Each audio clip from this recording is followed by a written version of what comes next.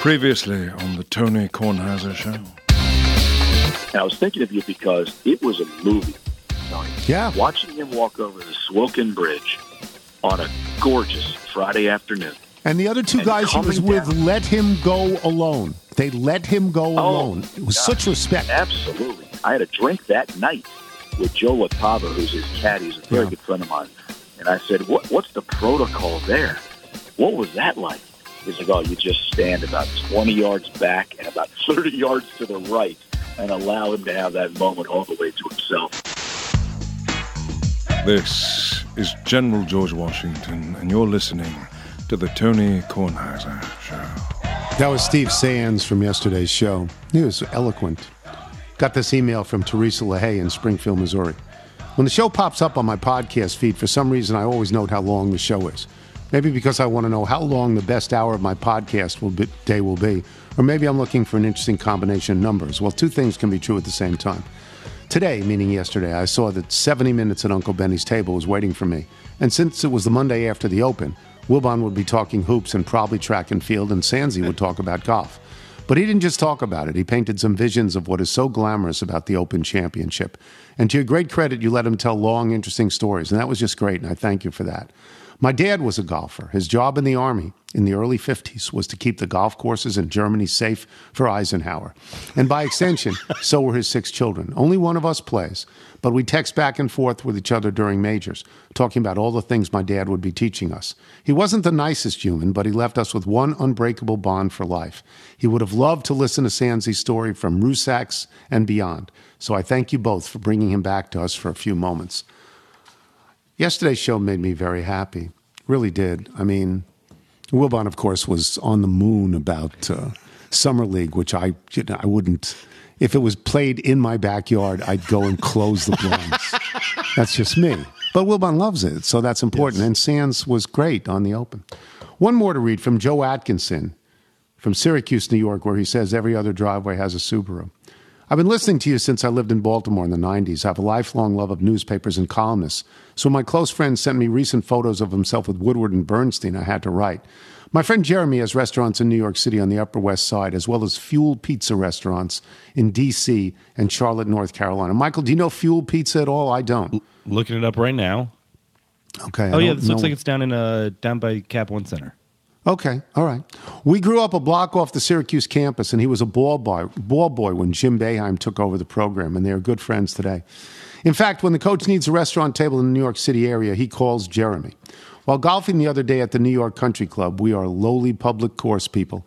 I've noticed you have mentioned various private courses in the Binghamton area, but I suggest a beautiful public course, Conklin. I know where Conklin is. Conklin is the first town over the Pennsylvania to New York state line.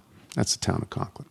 Anyway, on 81. Anyway, he tells me the other day his employee from his recently acquired restaurant in D.C. called him and said a woman named Sally Quinn wanted to talk with him. She wanted the restaurant, the Post Pub, to cater an event for her, which he did. I'm writing because the menu desperately needs updating. I know Wilbon was a regular, so I assume you have been there and know the sandwiches are named after famous reporters and columnists. However, I'm not sure people who are still of working age know who Jack Anderson, Art Buchwald, Red Smith, and Shirley Povich are. I'm wondering if we can update the menu with a Kornheiser and a Wilbon, and I'll work on getting you some free food.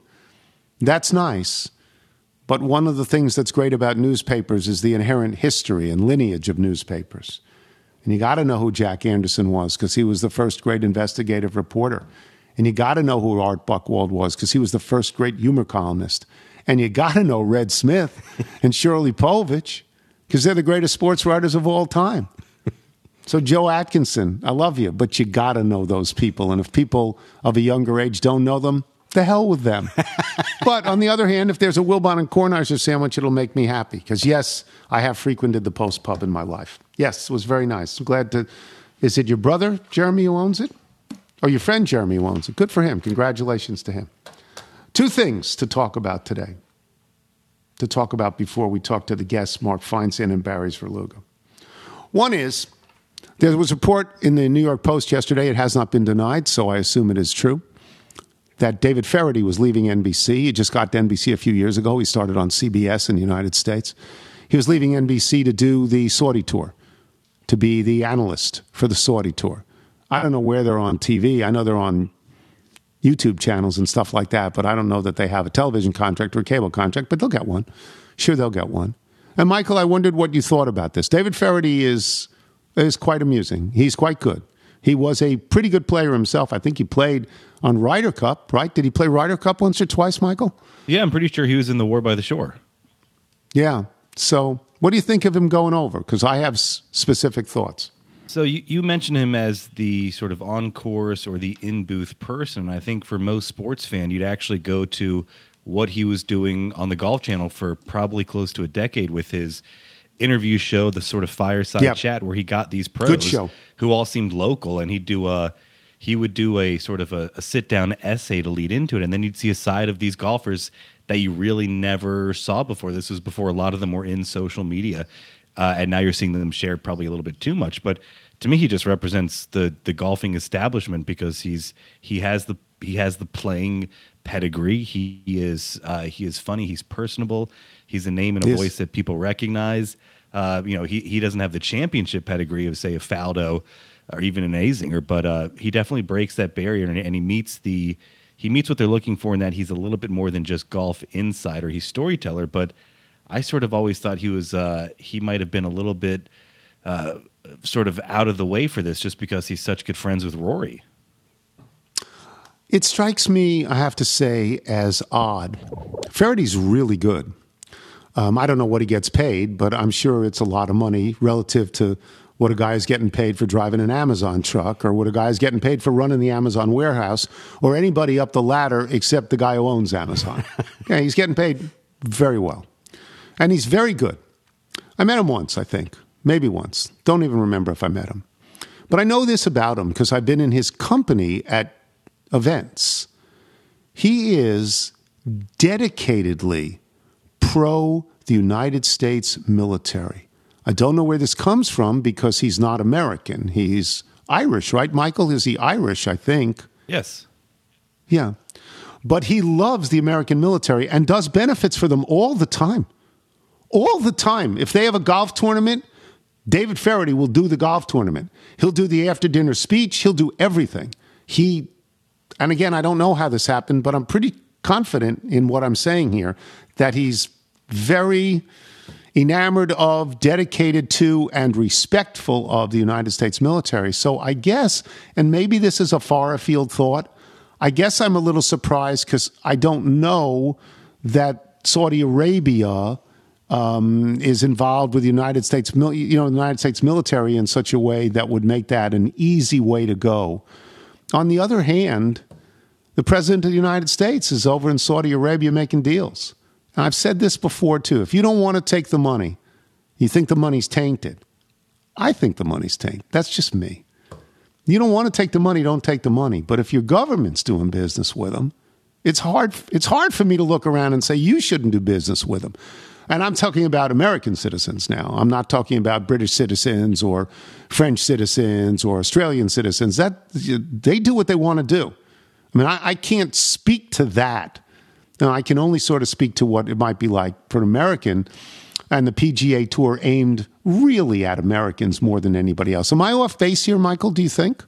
No, not at all. And I think the timing for this makes it a bit more nuanced. I mean, you're going back to the fist bump that everyone's been breaking down over the weekend. And if you go back to Feherty and what that essay show brought him was he was the most sort of pre-approved commodity that these companies, particularly American companies, were investing in with that show. And then he also became the face on a lot of commercials that were running sort of, in the breaks of all these PGA Tour events. You're thinking about the Travelers and all that. Yeah. So I like David Feherty. And this also then somebody says, when they hear this, they go, well, did you see the thing about Barkley? Did you see that Barkley said he was open to talking to the Saudi Tour about He'll everything? talk to anybody. And Charles will talk to anyone about anything. You're looking at your phone? Well, yeah. He said, well, you have to explore every opportunity. Okay. But then he had a great quote because he was talking about the money that Phil Mickelson got. And they said Phil got $200 million and Dustin and Justin got $150 million. For $150 million, I'll kill a relative, even one I like. Yeah. That's Charles. So I also think that Charles, who I know a little bit, is a reasonable man. Yes. And I think that at some point, some people will get in Charles's ear and they'll go, Chuck, people love you to death. This may hurt you. You may not want to do it. Go to TNT and ask them for more money. See what they say, because they're not going to want to lose you. Right. Or declare yourself a free agent, which gets me to the next topic, which is Juan Soto. And I don't want to take up a lot of time from Barry Svrluga, so I'm going to say this now. And this is what I would say to him, but he'd probably be able to eat a sandwich in the time it would take me to say this. I don't know much about life. I don't. But I know how to write a column. I know what the column is. I know how that works. I did it for a long time. If you're a columnist in Washington, D.C. for the Washington Post, regardless of the national tug that the Washington Post has on the collective conscience of people, your job should be to care about the citizenry in Washington, D.C. That's your job. A lot of guys on that paper don't. Barry Svrluga does. I was a little surprised to find out he was out in Los Angeles. And then I realized, of course he's out in Los Angeles. Juan Soto's in Los Angeles. Look, there are 4 pro teams in Washington, D.C. It's one of the cities that has 4. There's about 15 cities that have 4. They're the elite sports cities. And let's go team by team here. Let's talk about the football team, which had a hold on the city for 50 years like no other team in no other city other than the Denver Broncos. That's how important the Washington team was. I'm not going to call them the Commanders. I can't use the previous name, so I'll just call them the Washington football team because I like that name. They don't have a single player now that matters. Not one. Chase Young might have mattered, had a great rookie year, hasn't played. Like, all we know about him is he's still advertising Mercedes-Benz in Arlington. That's all we know. And he likes his family. He's had no impact on the football field. And don't tell me about Terry McLaurin and the contract he signed, because he's a dependent player. If the quarterback can't get him the ball, he's useless. So let's eliminate the Washington football team as having any player who's important. Let's go to the basketball team. Basketball team just signed Bradley Beal to a $250 million contract over 5 years. He is absolutely not worth this money. Bradley Beal is a guy who appears to be content with scoring a lot of points on a team that loses all the time. Since John Wall left, and it's indisputable that Bradley Beal is the most important player, what's their record? It's nothing. It's nothing. So Bradley Beal's not important, and nobody else on that team at the moment is important. The hockey team has a very important player, Alexander Ovechkin. He's one of the greatest players of all time, and he helped lead the team to a Stanley Cup victory, which is phenomenal. He's in decline. You wouldn't know it because his goal scoring is really good, but he's 36, whatever he is. He's not the future. He's barely the present. He's mostly the past. He doesn't matter as much as Juan Soto. Juan Soto matters more than everybody else in the city who's an athlete. It's not close. It's not close. He matters. And for him to win the home run derby last night, of course, recalls Bryce Harper. Bryce Harper won the home run derby. And what happened after that? Bryce Harper left. So we start with Bryce Harper, and we go to Trey Turner and Max Scherzer, who were traded. And we go to Anthony Rendon, who walked. And these were the 4 best players. And you're going to say, well, what about Strasburg? Again, the most important ability is availability. He's not available. He's not. He's a guy you go, oh, yeah, what happened to him? That's all you can really say. What happened to him? Soto, if Soto leaves, they trade Soto. Boy, oh boy. I mean, you're just looking at a line of great players, their best players, a line not here anymore. And I don't know. I don't know what you say to fans. I don't know who buys the team. I don't know how it works. But that's why Barry Svrluga is in Los Angeles to write about Juan Soto, because there's no more important player in Washington, D.C. in any sport than Juan Soto at the moment. He's the column. He's always the column. Right, Michael? Right? He's the column all the time, every day. Totally. And it's not just that he won. It's how he won. It's not just that he might walk at, in a couple of years. It's that he might be traded in the next couple of weeks. You look at the breakdown of the players, and you look at J-Rod, you look at Acuna Jr., you look at Juan, and you look at how they walked out, and you just looked at the fun that they have, the way they interact with each other, even versus the stoicism of a Schwarber, of Alonso, and even of Pujols. And you just say there's this kinetic energy there that connects him to the city. I mean, we recorded this last night so our kids can watch it. You see him come out with the robot stunner shades as if he's trying to keep all this personal news, behind close to the vest, and he can't contain it. And then you look at how he actually wins the home run derby. They said lefty was not going to be able to win it because of right field, and everyone else is getting their pitches in to try and pull it, save some energy. He's doing live batting practice, trying to splatter the balls around the entire outfield. And you go, who's doing that? He's actually using this to get ready for the second half. And then you start looking at him as he's going through the shadows that are coming across that field, and you start to go, he's just trying to hit a home run into every fan's living room around the country, as he's trying to show what we've come to know and love so much here, even before that World Series run. There's a line in Broadcast News, a movie I like a lot, that Albert Brooks delivers. And he says of somebody, another character in it, I think he's the devil. And the woman who he's talking to just gives him a quizzical look. Why would you say that? And Albert Brooks says, well, what do you think he's going to look like? Scott Boras is the devil. And you can say, well, he signed Strasburg here. And you go, yeah. And Strasburg doesn't pitch. He gave him the kiss of the devil, and he doesn't pitch. But the others, he just takes away. He just takes them away. We'll ask Feinsand about this. We'll ask Verluga about this. We'll be back. I'm Tony Kornheiser. This episode is brought to you by Progressive Insurance. Whether you love true crime or comedy, celebrity interviews or news, you call the shots on what's in your podcast queue. And guess what? Now you can call them on your auto insurance too, with the Name Your Price tool from Progressive.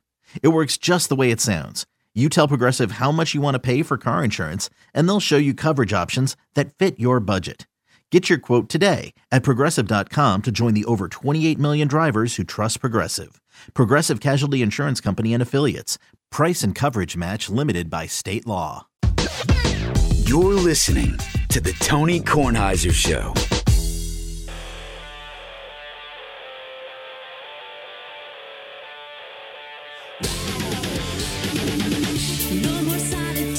This is the late, great Hot Pink Hangover. They broke up.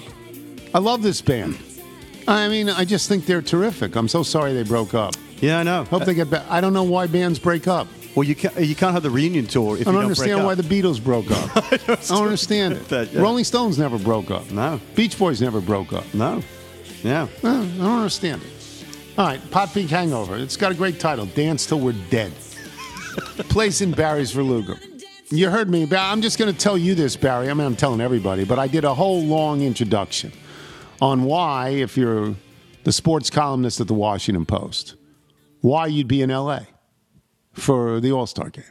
Whatever other reason you might have to be there, the number one reason, and the column today and tomorrow and the next day and all week until it's settled, is Juan Soto. He is the most important player in Washington, D.C. in any sport. It is not even close. He's what this is about, and winning the home run derby just accentuates that and underlines that. So I'll ask the first question. I'll commend your column today that I've already read online, but I will ask this question, and you talk about this. How do you turn down $440 million? Well, I'll say to start, Tony, the reason that number is out there is so that people like you and people who pay for tickets can say, how do you turn down $440 million? It sounds like, and is, an absurd total. The other side of that equation, and this is the Scott Boras side, and people don't like to hear this side because it likely means that their favorite player, the last vestige of not just a World Series champion, but a decade of competing to get to that World Series championship, could well be a free agent in 2024, or, maybe even worse, traded within 2 weeks. And that is that he believes and that it's not just Scott Boras who believes this. This is Juan Soto who believes this. He believes that he has a worth. Juan Soto has a worth because of his age, because of his ability, and because of the point in his career, which is very much like Alex Rodriguez, who came up as a teenager with the Seattle Mariners and had Scott Boras as an agent and was never going to re-sign with the Seattle Mariners because the Texas Rangers were out there with, at that time, $252 million that sounded completely absurd.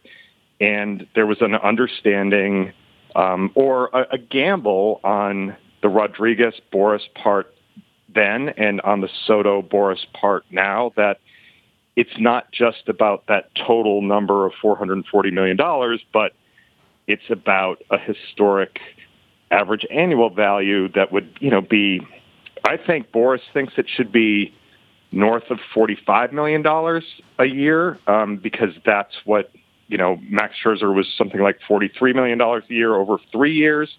It's hard to figure out how that works over a term of 13 or 14 or 15 years. But they're looking at history. They're looking at recentering the market. And you can take either side of this. My take, and it's a terrible take for a columnist, is that this is impossible. That the Nationals are in a terrible spot, although they have made what they needed to make, which was at least an offer that broke some barriers, and it is more than Mike Trout's total package of $426.5 million. But you're completely right that a week ago the Nationals were just bumbling to the All-Star break. They had one reason to turn on the TV every night. They have the worst record in baseball. Now they're at the center of the sports universe in a very difficult predicament with who I think is the best hitter in the game, who has 2 years and 2 months left in their employ if they don't do anything. The smart baseball thing might be to trade that player, that 23-year-old player, for an impossibly rich, haul on the way back. But it's not just a baseball decision. There are emotions involved here too. So it's a very, very difficult spot. Let me go step by step. They own his rights for 2 years and 2 months. They don't have to trade him now. They can sit and wait on this if they want to. It wouldn't be them necessarily because there'd be a new ownership. How serious, in your estimation, how serious are the Nats about trading Juan Soto now? And whose decision is this? Is it Mark Lerner's decision? Is it Mike Rizzo's decision? Whose decision? Is it Ted Lerner's decision? So let's go step by step. I think that they are serious about finding out what they could get in return. And that is different from we have to trade him.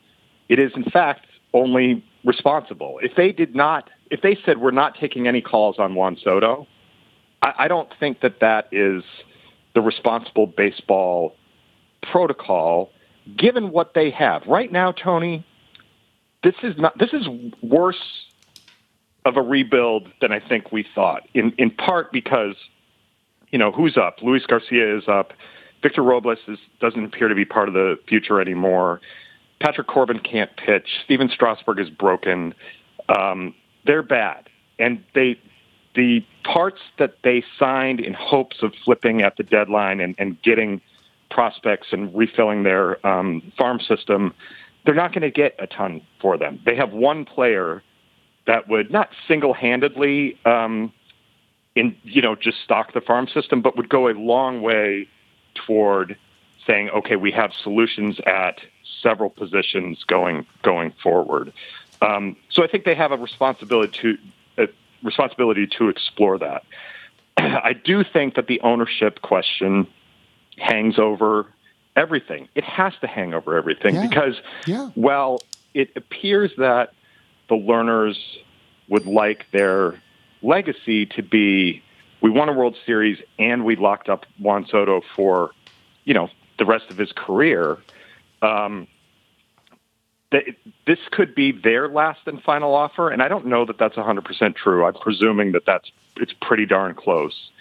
But it doesn't have to be the best and final offer of a new ownership. Now, does anybody want this hanging over them and hanging over the whole franchise, and in fact, hanging over the whole sport going forward? Probably not. I mean, the fact of the matter is Juan Soto is worth more in trade today than he is next week or the week after, because a team in a pennant race wants him for as long as they can get him. And the price it's not going to go down significantly day to day, but the point is, if you get him now, you've got him for 3 pennant races, and that to a contender matters a ton. If there's a price that the Nationals feel like, look, nobody's reached what we think he's worth, you're completely right. They don't have to trade him. It will be awkward going forward. They could say, we need to find out who's going to own the team and what that person or that group thinks, and maybe they have a different view of things. I mean, that's a layer of confusion that has not entered into one of these situations that I can recall in the past. So it's very, very difficult. I think anybody who wakes up and said, well, they're absolutely going to trade him, I don't think that's right, because we don't know what other teams would be offering in return, even though it would have to be a bold offer.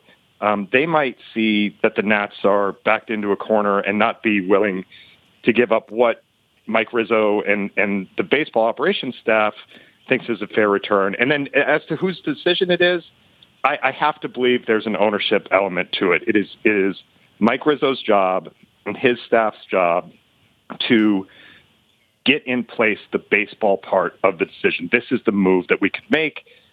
These are what we think of these players coming back. This is how we would look in 2 years.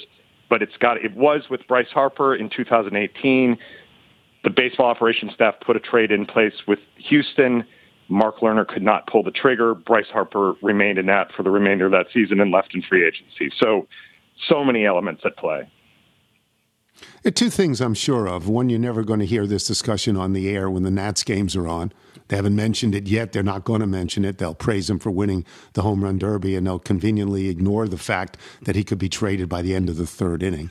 That's one thing I'm sure of. And the second thing I'm sure of, and I am sure of this, is I don't care what you get back. Fans are going to be very, very, very reluctant to embrace this team because it's a line. It starts with Harper. Yes, they won the World Series without Harper. It's Harper, it's Turner, it's Scherzer, it's Rendon, and then it would be Soto. And people will just say, what are you doing? I'm sure of that. You can get all the prospects in the world. The initial reaction will be, this is terrible. Don't you think? Well, I think you're exactly right and I struggle with this a lot, because I think you could go through all those individuals' circumstances and say, I understand how that happened. You can defend them. Absolutely, you can. But then you walk back to 30,000 feet and you say, why is this franchise that competed for a division title every year since, for essentially from 2012 to 2019, why is it a low market Oakland A's feeder system for other franchises that, they've had a competitive payroll. They've been up there. They've done it. They've won. They won the biggest prize. They competed every year to try to get there. How did this happen in totality? And that's the one I can't get my arms around, because when you do start to break it down, you're like, well, I get how that happened. But if Juan Soto is not a National on August 3rd, 2022, I do think it's fair to be upset. And I put this in my column this morning, taking emotions out of sports, it certainly helps you make better business decisions. Ask Bill Belichick about that. In general, taking the emotions out makes sense.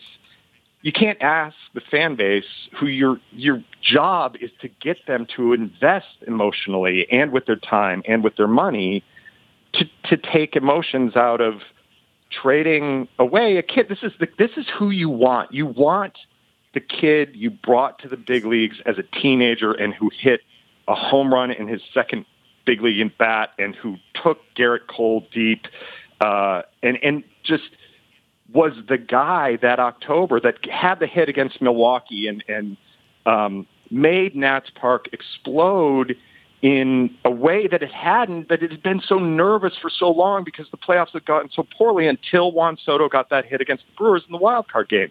That's who you want. So I can absolutely understand and perhaps even advocate for a very, very good package in return and say they're now better off for the future because they have solutions at whatever places they traded for.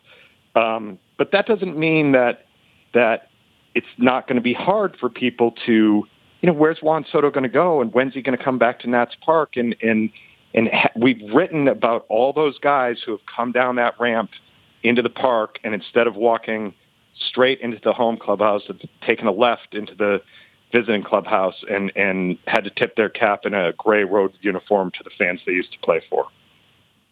Stinks if you lose this kid.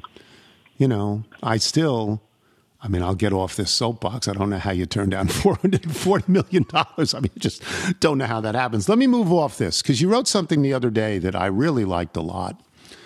It was about Rory McIlroy, and it addresses the issue of whether or not he will ever win another major.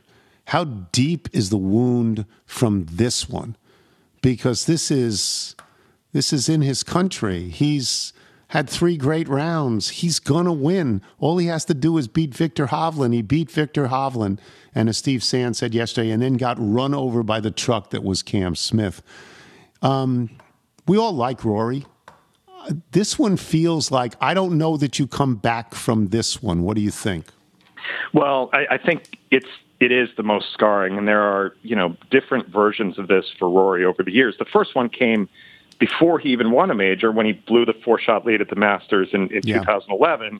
But he was a bouncy kid then. He came right back. He won the U.S. Open at Congressional, and by the end of 2014, he was 25 and he had 4 majors, and people established, not me, not you, but like Jack Nicklaus was saying, oh, he could win as many as he wants, like as long as he keeps his focus. And that's the funny thing, like he hasn't broken as a player. Like Brooks Koepka won 4 majors in a very small period, and now he's like missing cuts regularly at majors. His body's broken. He's gone to live. Like who knows what becomes of him? Rory has done everything, and not only has he done everything, being a Ryder Cup hero, winning FedEx Cup championships, winning all the other, kind of big tournaments. He's been number 1 in the world. He's been top 10 basically all that time. He's consistently and constantly relevant. And it means so much to him that he has not been able to seize another major since the PGA in 2014. I think this one stings more for a few reasons. One, it's at St. Andrews, and golf and where it's played matters. I mean, it's just an emotional home of golf. He loves it. He's played well there. He played well there this week. I think it stings because what did he do wrong on Sunday? Where is the shot that you go? In 2011 at the Masters, he pulled the ball into the cabins left of the 10th tee, and you're like, and then hit it into the woods on 13. You're like, well, he didn't deserve to do it. On Sunday, he did not putt well, or I shouldn't even say that. He did not make any putts. He lipped out, pick a number, 4, 5, 6. Any of those fall. Maybe he makes another one. There's just things could have gone differently, but he hit every green. His driver was amazing. He shot 70 when a guy that was 4 behind him shot 64. So there is the run over by a train element, but there's also I didn't respond and grab that train as it went by.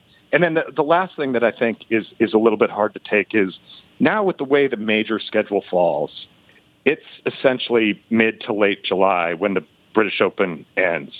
And it's a long time till the Masters and a long time until he feels like he's playing meaningful golf again because the PGA is no longer in August, it's in May. So do I think he can come back? I do. He's just such a great player and he's only 33, but each major that goes by is a major that doesn't turn his total from 4 to 5. And he's hyper aware of that. Yeah, he's smart. He's sensitive. He's thoughtful. I think it has to kill him. I mean, and I root for him. I think a lot of people root for him. All right, we'll be reading you on Soto for, as you know, certainly the next time you can exhale is August 3rd, right?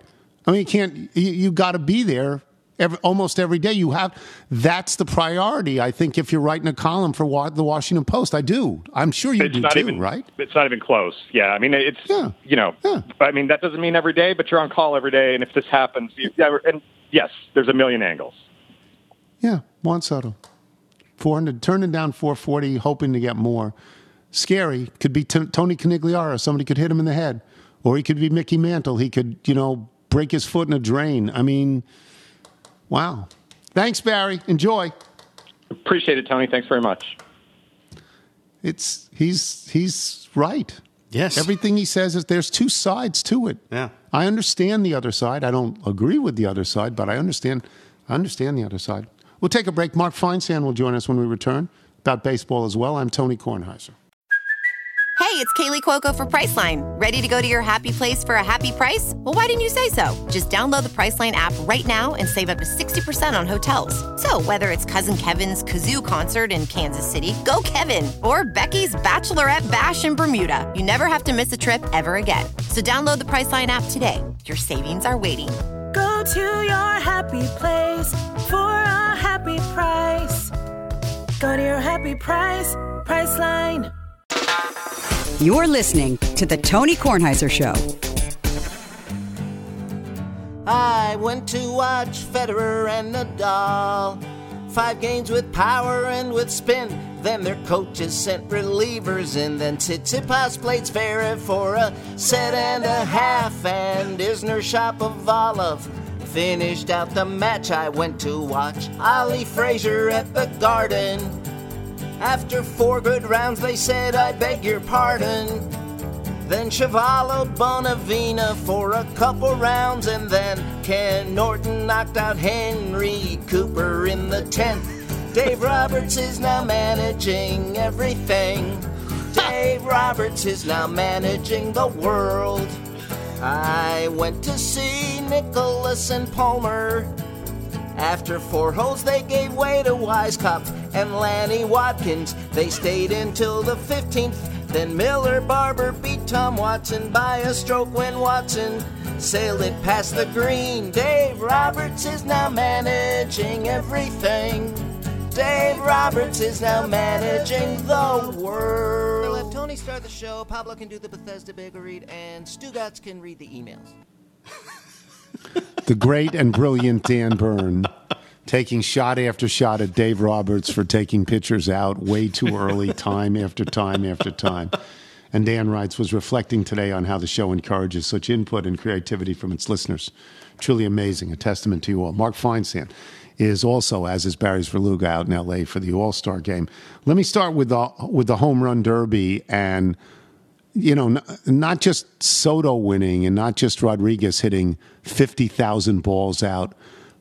But, Mark, Albert Pujols so much better than I feared. I feared Albert Pujols, even in the park he was familiar with. I feared he'd hit 4 or 5, and he was much better. And I think that people liked that. What do you think?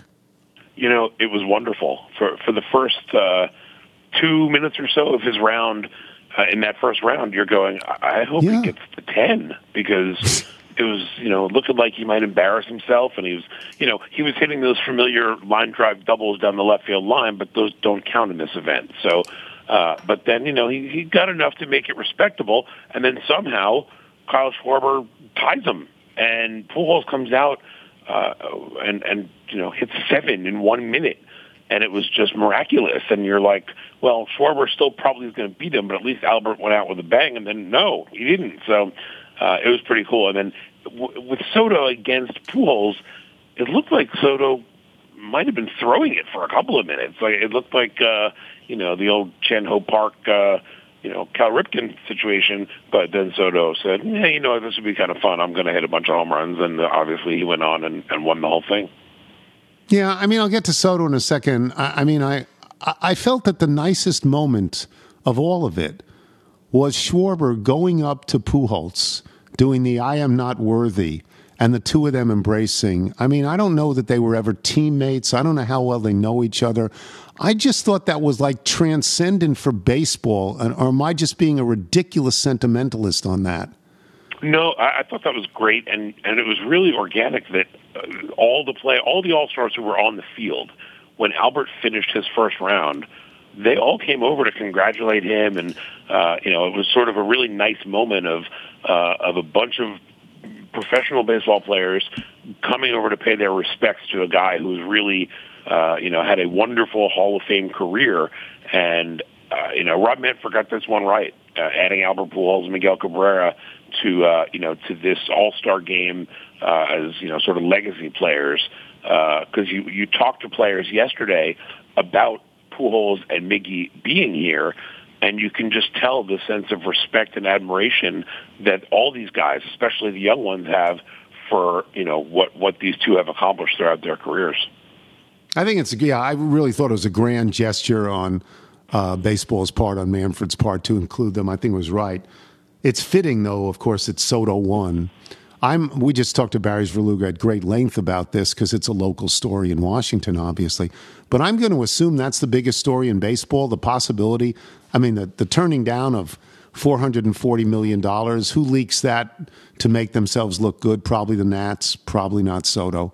But I'm guessing on that. The turning down of that, and then him being in play for a trade when he is the brightest, if not the brightest, one of the brightest young stars of the game. That's the biggest story surrounding the All-Star game, is it not? Or am I just being too local? No, that was the one I was assigned yesterday, so I'm going to like to think that was the biggest story of the day. Soto said all the right things yesterday. He said everything you expected him to say. I'm focused on baseball. And this is out of my hands. It's their decision. But at the same time, he made it clear that, he wasn't happy about this. He said, I like to keep my stuff private. They said, they said a month ago that they weren't going to trade me. Nobody's told me why that changed, but clearly something has. And, it'll be interesting to me now, obviously, to see whether or not he's moved before August 2nd, or if this drags into the offseason and becomes an offseason trade thing, or what, because, there are probably about 20, 22 teams that would love to have Juan Soto in their lineup for this, second half here. Mark, what's your best guess on that? Well, it becomes complicated because of the new ownership, not an identified group yet. It all becomes pretty complicated. August 2nd is not complicated. August 2nd is a couple of weeks away. That's all it is. Do you think he'll be moved by then? I would say there's a good chance, but it's not a lock. Because even if they're not going to get an extension done, if the Nationals don't believe that they're getting enough back for Juan Soto, they're not just going to, there's not going to be a discounted trade because they feel pressure to move him. This isn't a situation where he's a free agent and they have to try to get something back for him. There's 2 more years before he can go anywhere. But that said, you figure trading Soto in a situation where he can still impact 3 postseasons for another team would enhance his value even more. I don't know where he would wind up. Obviously, you think about the big markets, the Yankees, the Dodgers. I can't fathom that they would trade him within the division to the Mets. But the Mets have all the money in the world and a lot of really good prospects that they could make that happen. I would be really interested to see some of the smaller market teams try to get involved, because for 2 years they could pay Soto, or even pay him for the rest of this year and next year, and then they trade him with 1 year to go. So like a team like Tampa Bay wouldn't even shock me, if they decided that it was something that they wanted to look into. San Diego seems like a really obvious team because A.J. Preller loves making the big move and probably feels a little pressure to win. But I think, there are a dozen teams out there that could probably make a legitimate case for themselves to go after Juan Soto in a trade. I wonder, I prefer to see Scott Boras as the devil because of where I live. But I'm wondering, is there any sense, is he just going to make a deal for money? Will Juan Soto's feelings be considered? Does anybody know where Juan Soto wants to play? Does anybody have a sense of that down the road? Well, I think this is where the new ownership situation comes into play, because the way that Boras put it yesterday was that right now it's called a ghost contract, is what he referred to it as, meaning you don't know who the owner is going to be, who's going to be inheriting that contract. You don't know what that guy's intentions are going to be in terms of rebuilding versus contending. And so, a guy like Soto wants to be on a winning team, and, you don't know what that's going to look like. Usually with Scott Boras clients, the money wins out over everything else, and whoever has the highest bid generally gets the player. When once in a while a player will say, well, I know they're offering a little more money, but I would rather play here. So it's going to come down to whether Soto, puts his foot down. People always forget that the agent works for the player, not vice versa. And if Soto decides that being in a winning situation is more important than getting every last dollar, that'll be interesting. Now, when it comes to this contract that we're looking at with him, chances are it's going to be a contending, winning type team that tries to overwhelm him with money. It's not. You're not going to see a sort of a middling or rebuilding team trying to, sign a guy for $450 or $500 million. Yeah. By the way, have you watched any of the Derek Jeter series? Have you watched that? The Captain? Have you seen any of that? I have not. I did a very long interview for it, and I'm hoping that I made the cut, because it would be very disappointing to have sat in the chair for 4 hours and just ended up on the cutting room floor. But no, I have not seen it. But the guy who directed it, Randy Wilkins, really bright guy, and I was very impressed by him. Some people I know who have seen the first few episodes said it is very good, but I'm looking forward to seeing it.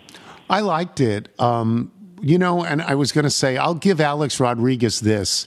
He says, yeah, I said that. He always says, yeah, I said that, and I'll stand by it. They're not pals, and I understand that. I don't know that I'll watch all of it. Okay, let me get to baseball for a second. We're halfway through. The American League East is the greatest division in the history of sports. It is. It's just unbelievably great. Other than that, other than being overwhelmed by the American League East, when you look at the standings, what one or two things jump out to you, Mark? Well, I think nothing jumps out quite as much as the Orioles being in it, but they are in that American League East you speak of, so I will not talk about them. I think the disappointment of a team like the Chicago White Sox stands out to me. That division's terrible for the most part. I mean, Cleveland's hung in there to put themselves in position to maybe get to the postseason. And the fact that the AL West just continues to sort of plod along for most of that division. Seattle's another great story right now, and they were a team I thought was going to take that next step this year. 14 in a row going into the break. We'll see if they can keep that up afterwards.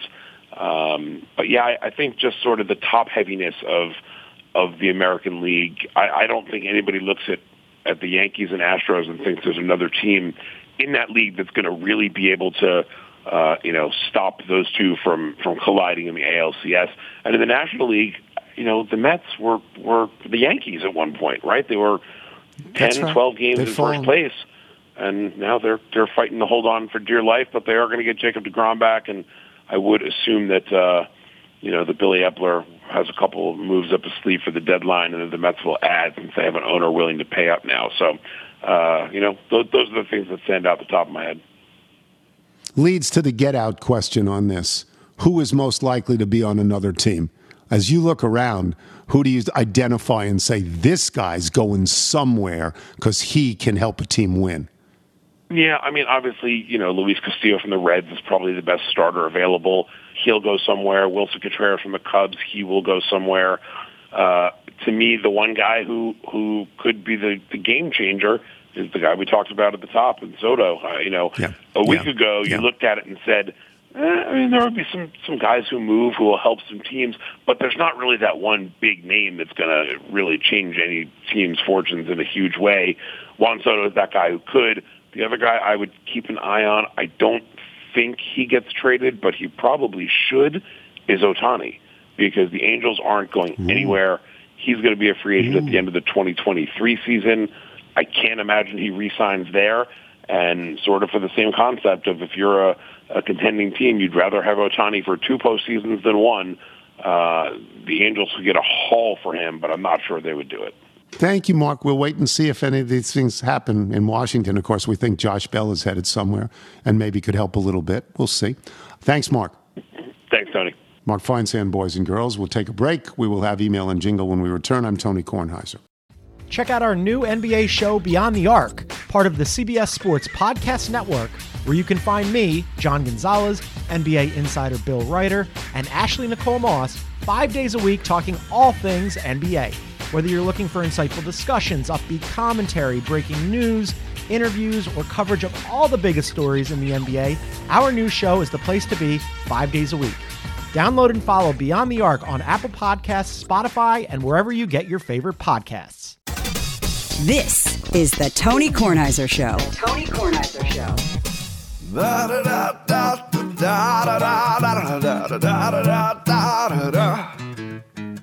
Here comes Tony's mailbag. Got your emails, faxes, and your notes.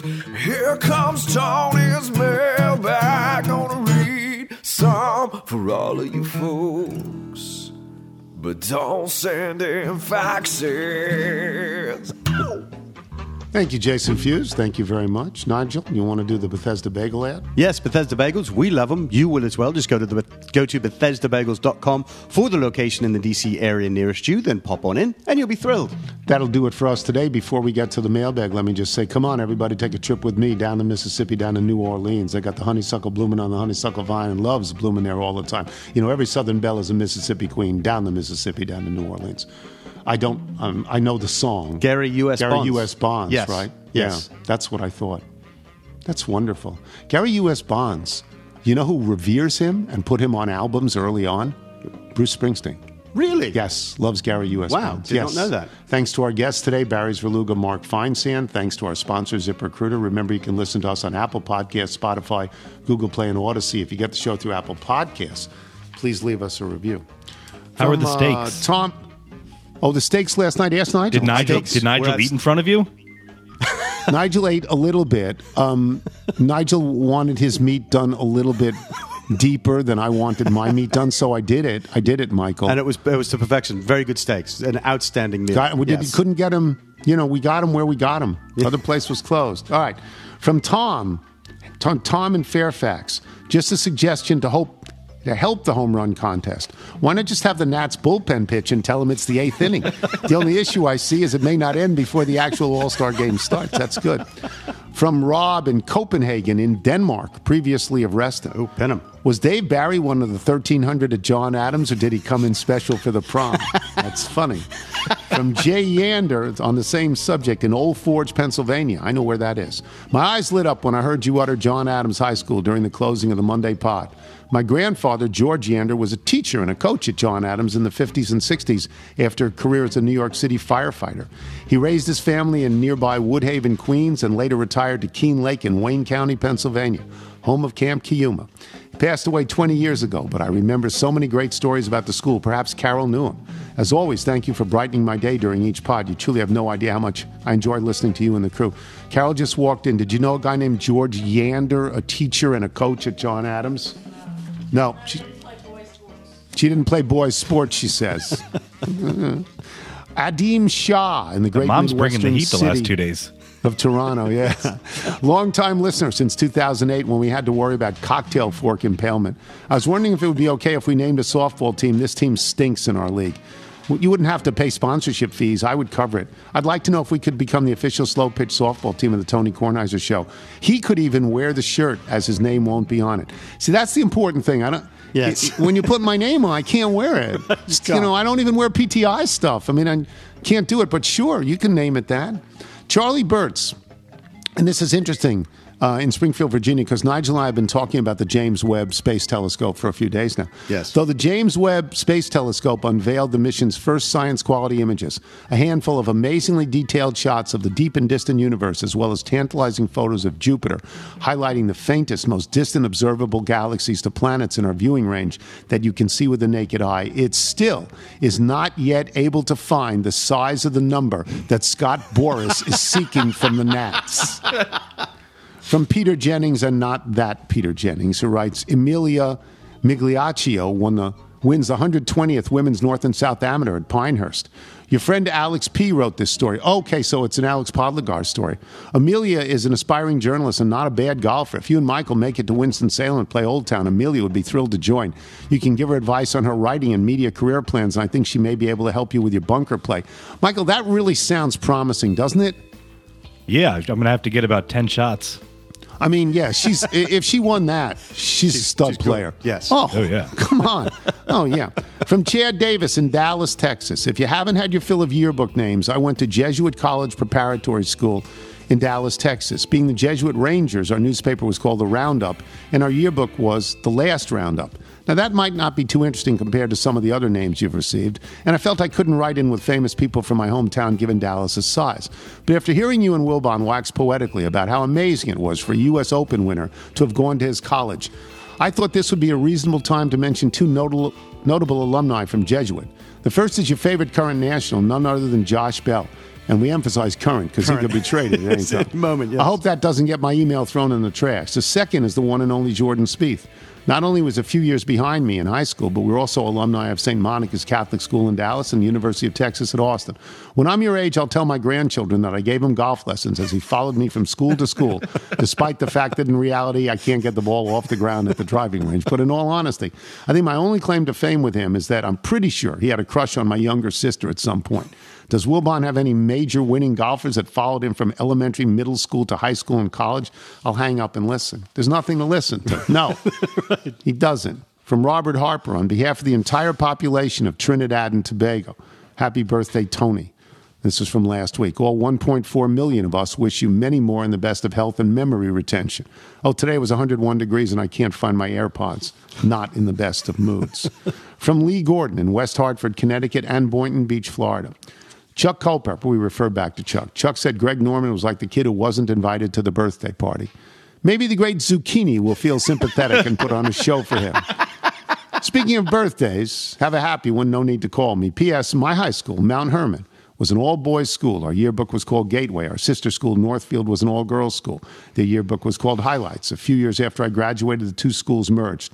The yearbook for the combined schools became Gemini. I bet Michael's mother-in-law still has our copy. Moni went there, right, to Mount Hermon? Yes. What do you think of that? I'm sure we'll get the update later today from Mr. Hardwick. Yes. I'll have one more here. And this is from Ron Rognus. I've been a fan of yours since I lived in D.C. back in the early 90s and always look forward to your columns in the Post. I grew up in a small town called Black River Falls, Wisconsin. For reasons unknown to this day, our high school yearbook was called The Breeze. Black River Falls has not produced anyone who has achieved any significant level of fame. However, the town itself did find some notoriety some time back when it was featured in a book that sold more than 1 million copies called Wisconsin Death Trip. It was nothing more than articles from local newspapers back in the late 1800s and early 1900s about people who went insane. It apparently happened a lot.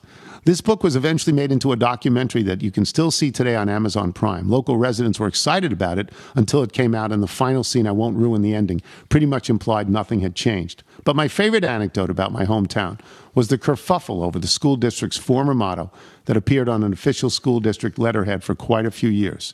It read, and I am not making this up, Black River Falls Unified School District, building realistic futures.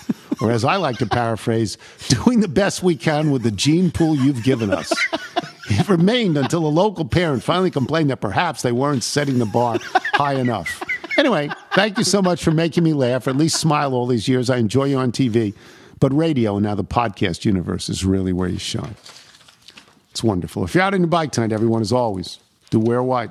Who makes you excited, Henry? One soda. One soda. One soda.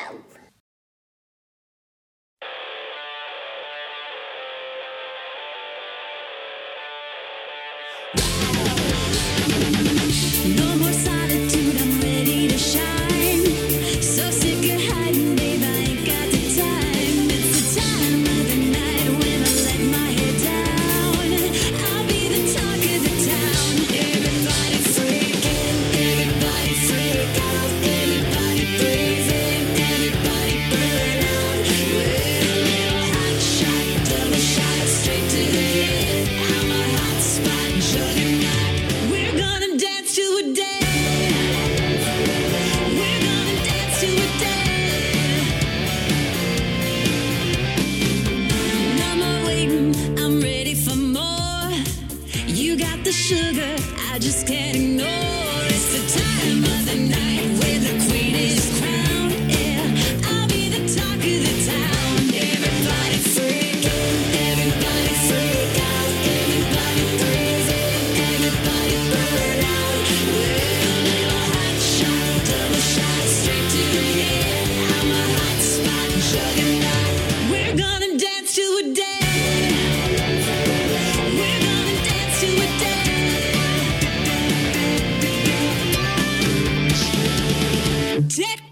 Tick tock, counting down until the next time. Can't wait until the next time. Tick tock, break the clock, 'cause it's a 3:45. Baby, we want more and more. Everybody freaking, everybody freak out. Everybody breathing, everybody burn out. We're a little hot shot, double shot, straight to the head. I'm a hot spot, juggernaut. We're gonna dance. Yeah, we're gonna dance to a day. We're gonna dance to a day. Yeah, we're gonna dance to a day.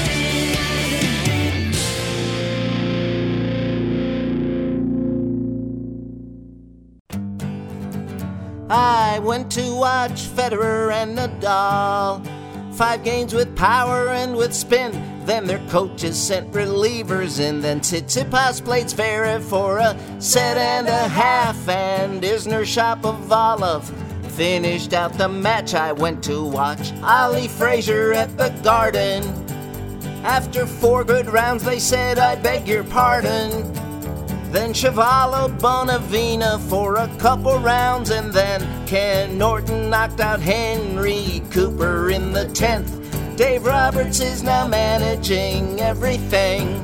Dave Roberts is now managing the world. I went to see Nicholas and Palmer.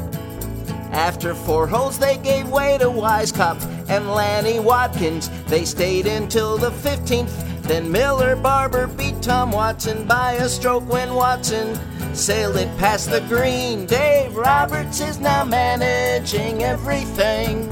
Dave Roberts is now managing the world. Let Tony start the show. Pablo can do the Bethesda Bagel read, and Stugatz can read the emails.